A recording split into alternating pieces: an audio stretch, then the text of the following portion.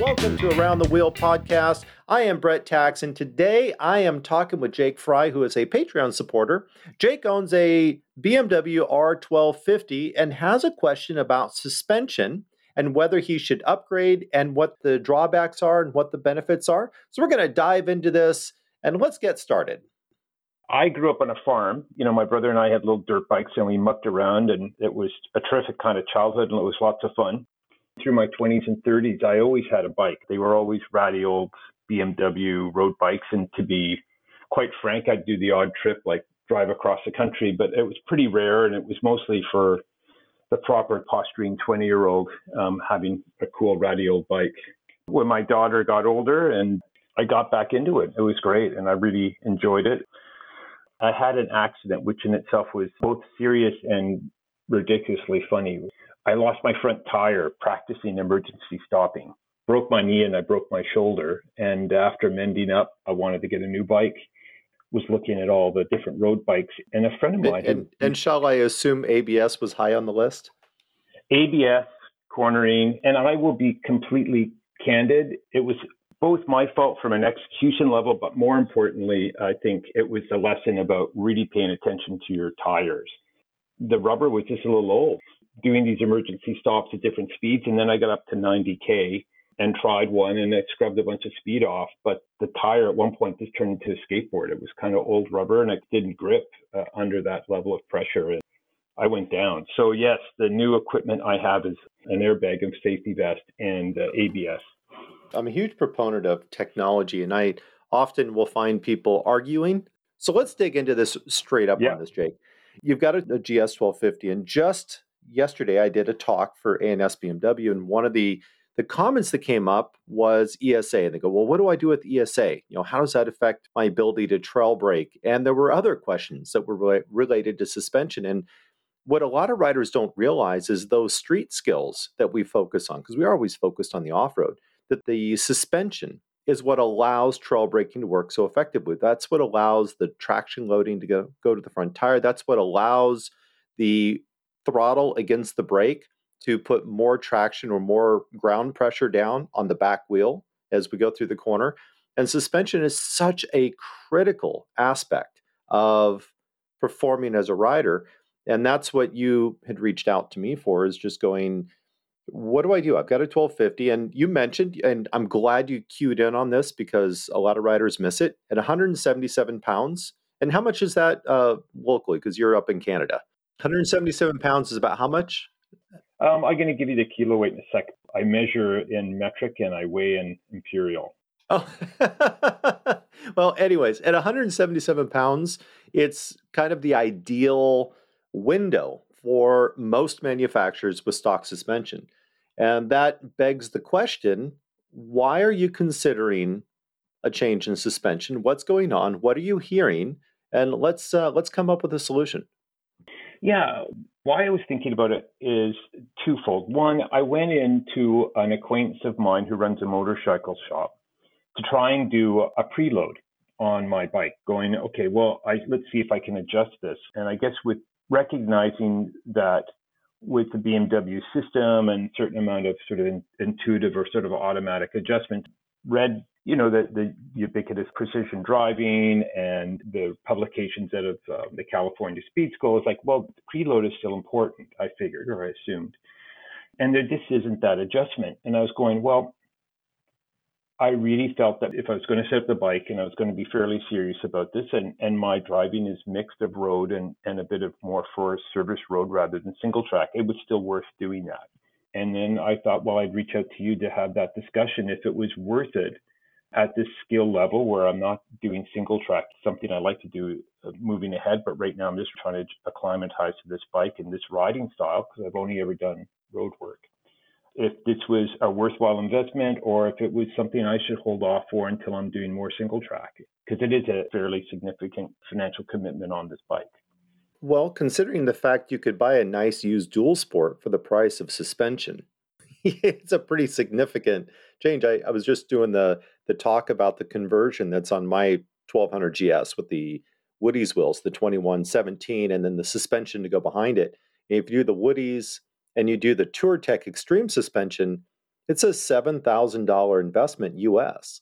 I mean, that's a motorcycle. That's almost a Tenere 700. But the question then goes is why would I do that? And is it necessary for you? And I think you tie it into one of the biggest challenges of the 1200 GS is the BMW specifically. And that is there is very little rider control over that suspension. We're really at the whim of the engineers on what they think we want and what they think the bike should do. And this is the first bike when I switched my suspension on my 1200. And the reason I did it were twofold. One, the rider before me had modified the wheel set, and I chose to keep that modified wheel set. So I had to correct the attitude of the motorcycle, which is where preload becomes very important on a motorcycle. We're going to come back to that. But that's one of the reasons that I made that switch. The other thing was I had over 30,000 miles on this particular bike, and that rider before me rode the bike a lot like Paul does. So that bike spent as much time on its side as its wheels, and when he rode it really hard. So it had a lot of off-road time. So at 30,000 miles out, suspension was relatively tired. To come back to your situation and going, okay, preload is perfect. That's a perfect place to start for every rider, and that's exactly where you start. Did you or have you measured the preload or the sag on your motorcycle with the factory suspension? Yeah, it was supposed to be sitting, I think, 77 mils, and I was coming in at 72. So I was pretty close to where it should be. And that's on both ends? Yeah, but at the same time, going off the information that you'd provided and some of your videos, I was also going, well, what happens when I get into a Forest Servicery road? Is this your first Boxer GS or the first one to ride on this tail-lever style suspension? No, the bike that I wiped out on was a 1996 1100S. But yeah, prior to that, I've been riding like 20 years. I rode a 90S.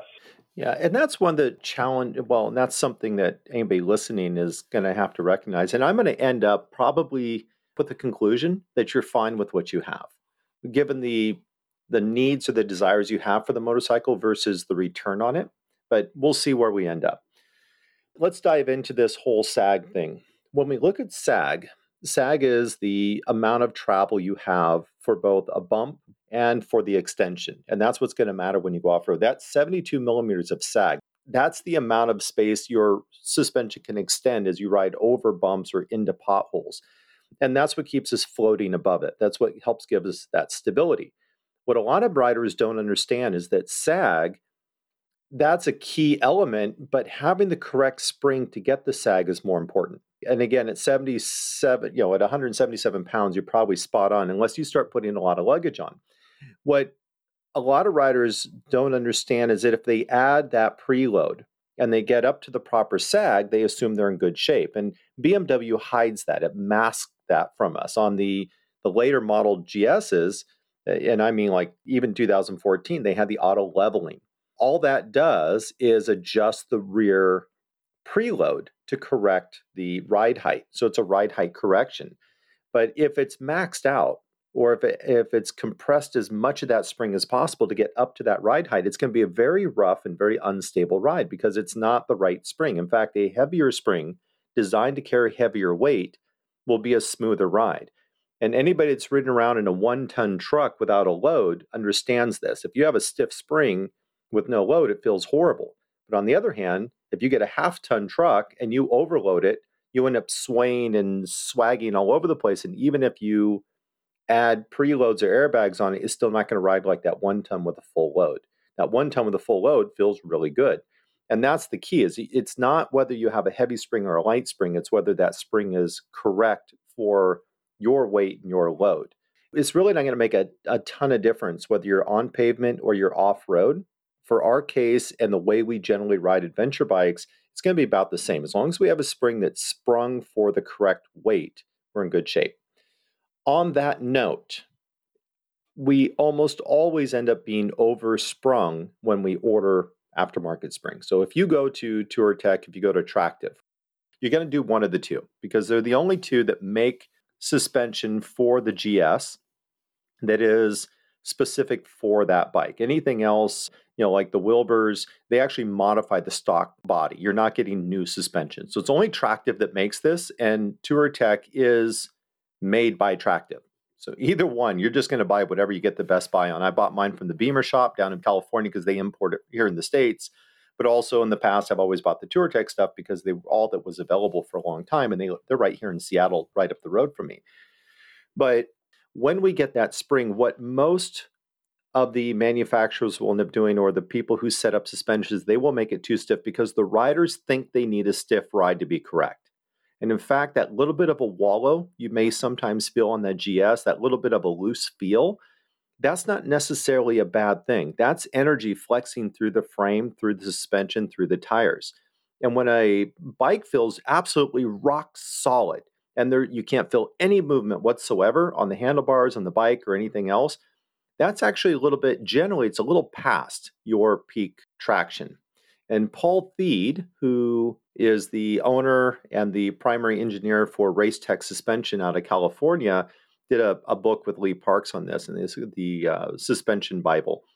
And they talk about this, and he did a bunch of testing with off-road bikes and how much spring and how much compression and rebound was necessary to get the greatest performance. What he found is it was almost always on the soft side. So just a little on the light side of compression, on the light side of rebound, and on the light side of sprung, meaning that we want to get into that ideal ride height.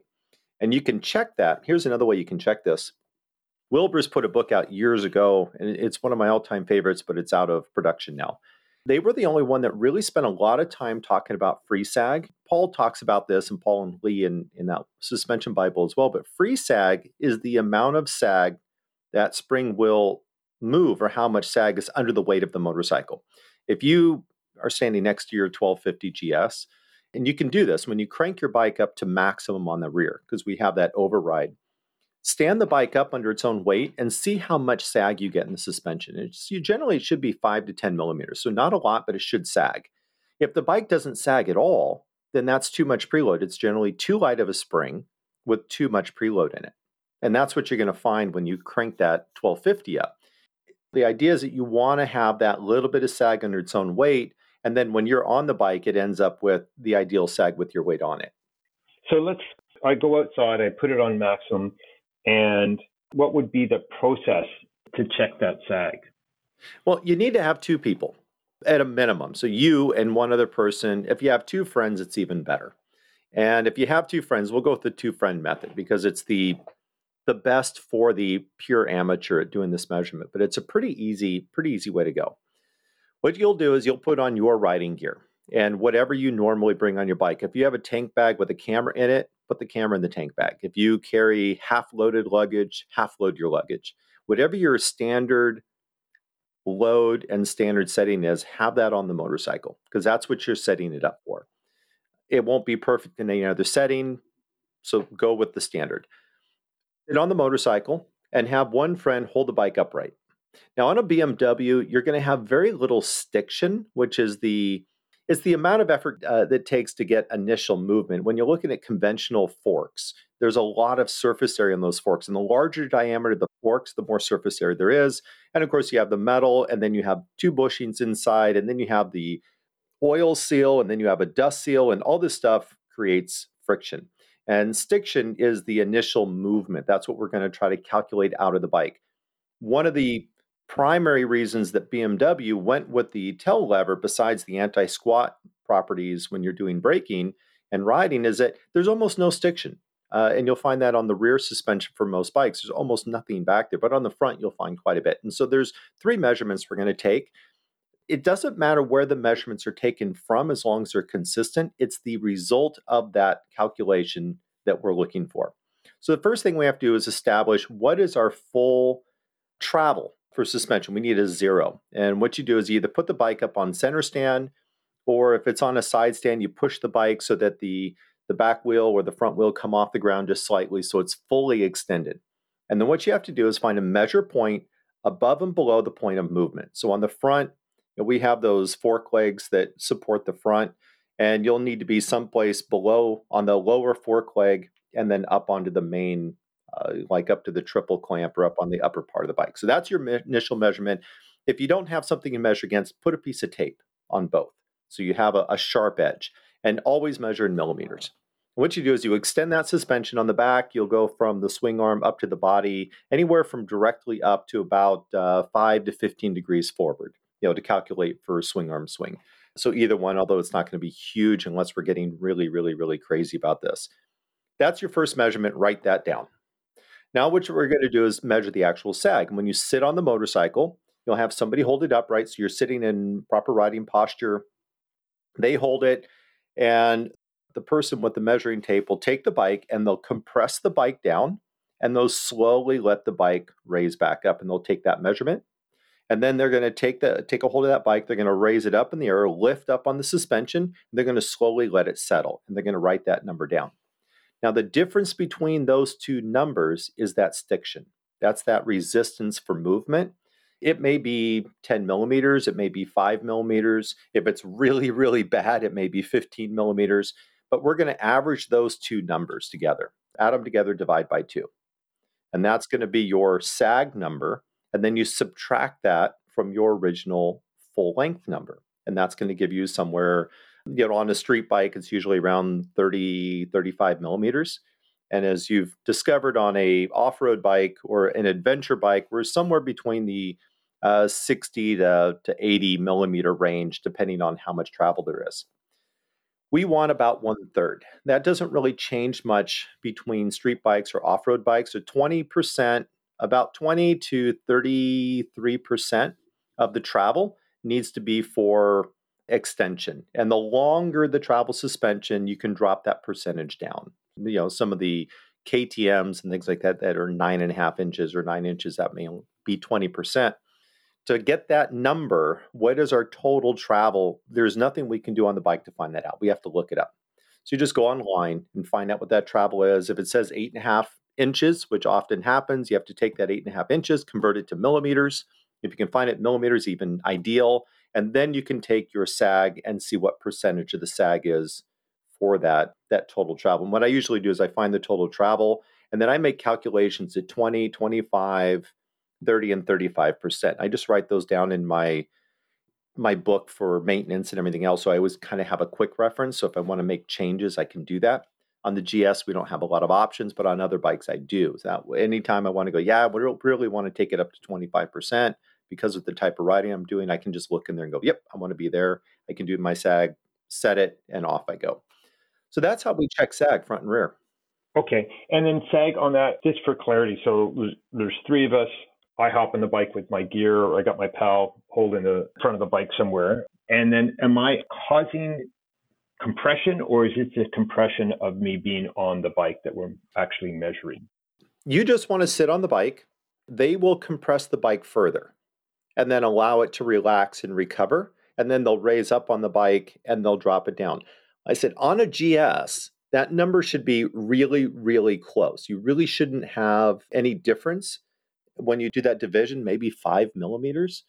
If you start getting a lot, then you have a stiction issue. That's usually shock issues. On a GS, it's most likely going to be bearings or something that's binding up. The front, we still have those front fork legs, and they still have dust seals and everything else on them. So they do have more stiction than the rear.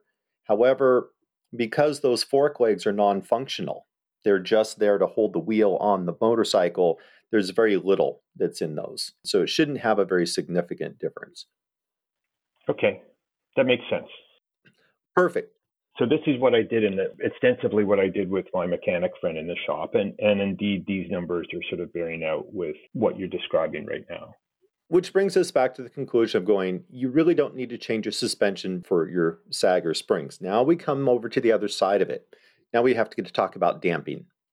All damping is strictly converting motion into a new type of energy. So motion is a type of energy. We want to convert it over to heat. A lot of people don't realize how hot suspension gets. If you do a off-road, if I ride my dirt bike off-road, which I don't own anymore, so in this case, we'll pretend it's my 790 because that's what I use as a dirt bike now. And if I have a really fun day and I'm going through a lot of whoops and a lot of movement in rock, my 800 GS where I blew up the rear shock, it wasn't a factory shock, it was a aftermarket, it was a Race Tech shock. The seals on those bodies couldn't handle it. But the shock got so hot, it actually exploded and the oil just spewed all over the bike and everything else. It was the temperature that really aggravated that weakness in that shock design.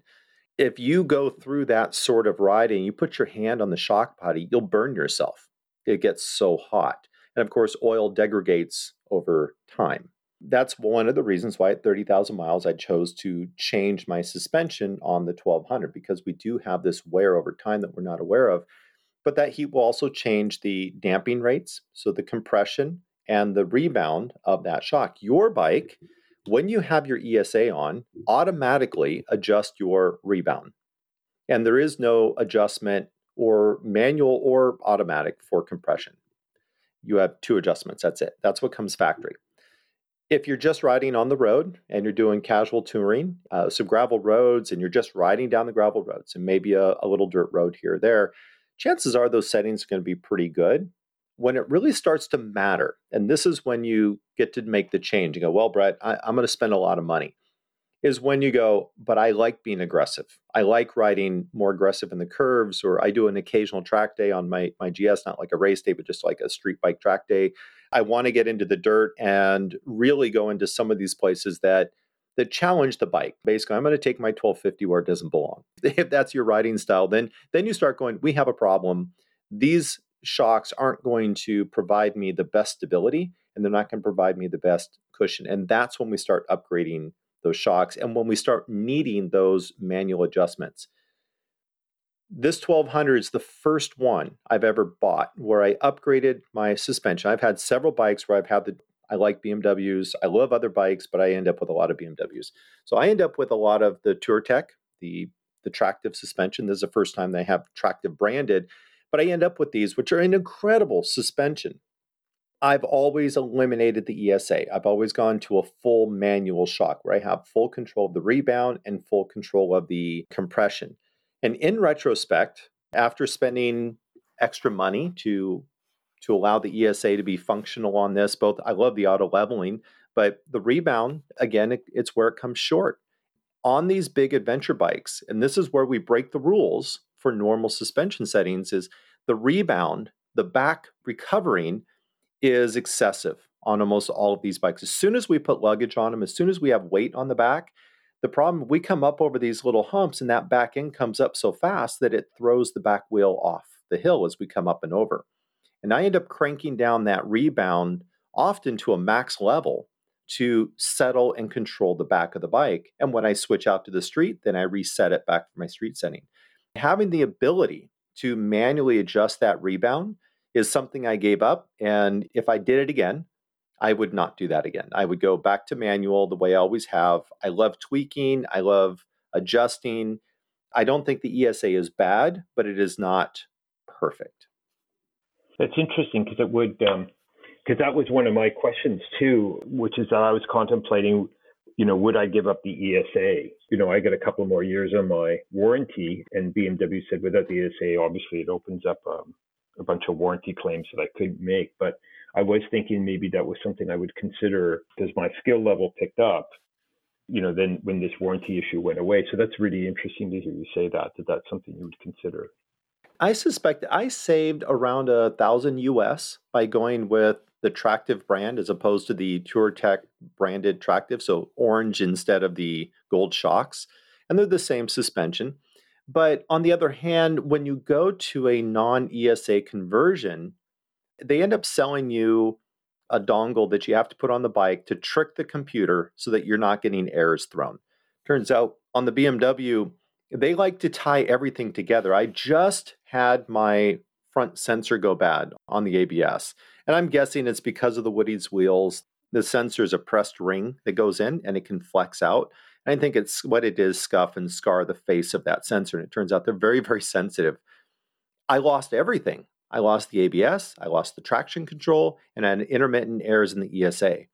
All of these things are tied together. And if your ESA isn't functional, it may disable your traction control and your ABS because they're all linked together. So you have to spend this money to put the dongle in, which ends up cutting into the cost savings, whether you keep ESA or whether you lose it. And I know the Beamer shop, they're pretty good. If you buy one, they'll give you the second one. That's not always true for others.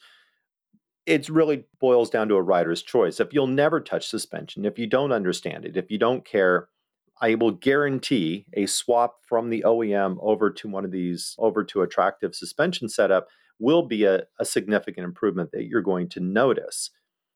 But obviously, if you really want to have full control and you understand suspension, you want to learn it, then you need to have full manual control of it. Interesting. I have to be candid. It opens up as many questions as it resolves, but this is really fruitful for sure.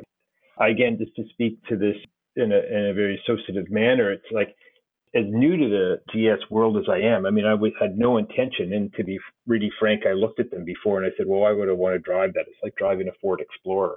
But once I got on it and started driving it, I actually really, really liked the bike a lot.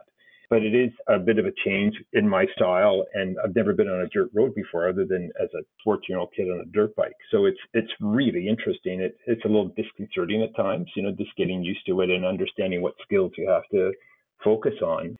But the suspension just seems so intrinsic to that, or at least that's my initial kind of response. Maybe in part, like, the first time you hit a piece of mud and you're just like, wow, this is something completely different with a big bike.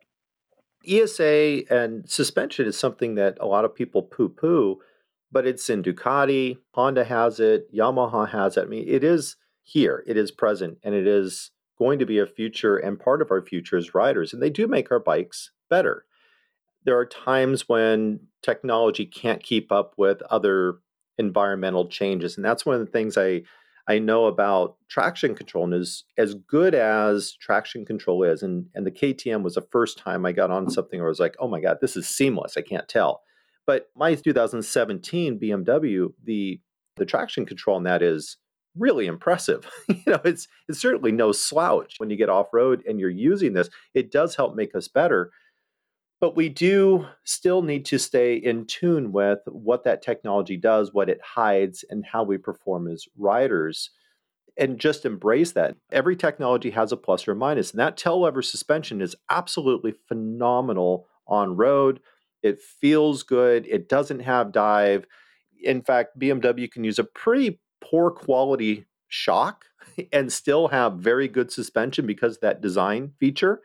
And there is a time where you'll end up wanting to trade out suspension. If you're doing more than just touring and gravel roads, if you're starting to push the limits of yourself and your bike, you're going to end up going, I really want this to feel better.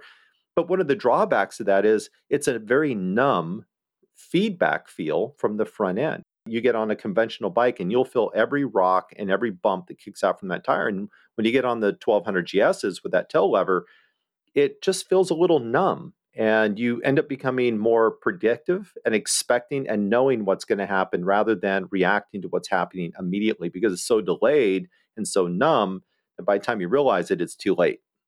Very different if you're coming from a conventional suspension bike and moving over to a telelever, a GS, with that style suspension. Yeah, no, it's true.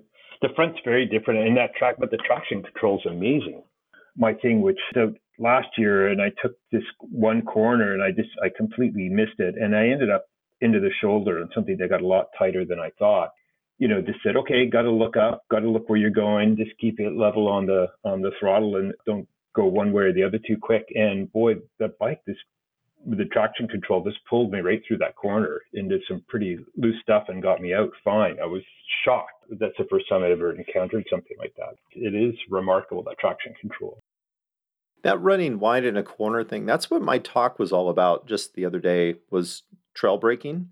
I'm dying to get into a good podcast about trail braking, and I really want to get a good video out because I don't think riders realize how important it is to have a riding style that prevents you from running too fast into a corner. I guess the only thing I can say is never, ever, ever commit to more than what you can see in front of you. And that's true off-road. I see riders, just sticking to the off-road theme and the ADB rider, I'm going to throw this out to anybody listening. Never, ever, ever, ever ride faster than what you can see. We're not racing. We're not doing a car race. We're not 20-year-olds on dirt bikes. Most of us are past our middle age, and we're on very large motorcycles that are touring bikes that we're taking off-road. And when you start riding fast, it's not that you can't ride fast, but it's like having a 4x4 in the snow. I can go, but I still can't stop or turn. These big GSs are kind of the same thing. You put, even with aggressive adventure style knobbies on them if you're going with the Motos or something like that. When it's time to stop or turn heavy and things need to get aggressive, they are still 300 kilos, it's 600 pounds of mass barreling down on limited traction. We always have to be very aware of that because it's all fun and games until somebody gets hurt and you realize exactly how far you are away from help and that your cell phone doesn't work. We always have to keep that in mind. And thinking of where we're going on this conversation about suspension, having a bike that is well settled, well planted, that's all going to come back to that margin of safety. Or if you want to push things, it allows you to safely get up and get a little more speed and still be able to maintain more traction than if you had a bike that's not as settled or properly set up. Yeah, well, I have to say, that the trail breaking. So after that encounter, going back and really trying to relearn, and looking at the lecture you did in even New Zealand that you'd posted a while ago, and then reading up about trail breaking and following that. I mean, it makes so much sense. And subsequent to that event I was talking about, doing that work and then going out and practicing a bit and looking at it, it made just so much sense. I found it really allowed a level of security, but also smoothness and elegance to what I was trying to do on the bike. It made such a difference. I was always questioning myself, why does this not feel comfortable? Why do I feel at some level of probably less controlled than I would have liked? And it just made such sense and clarity when you talked about how we don't know and how practically the trail really starts to create a much more realistic way to deal with what's happening on a road I've never been on before. And anybody that's listening, I very clearly identify trail braking as a planned, deliberate deceleration before the turn point.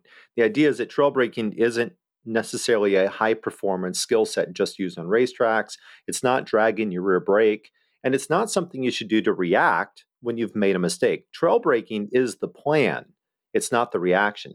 And what we're doing is we're slowing down so that as we go into a corner, we continue to have control over our speeds, that we're never riding faster than we can watch. And one of the questions I ended up on that lecture was, how does trail braking apply in the off-road world if I'm riding in the trail? And we don't trail brake in the same way.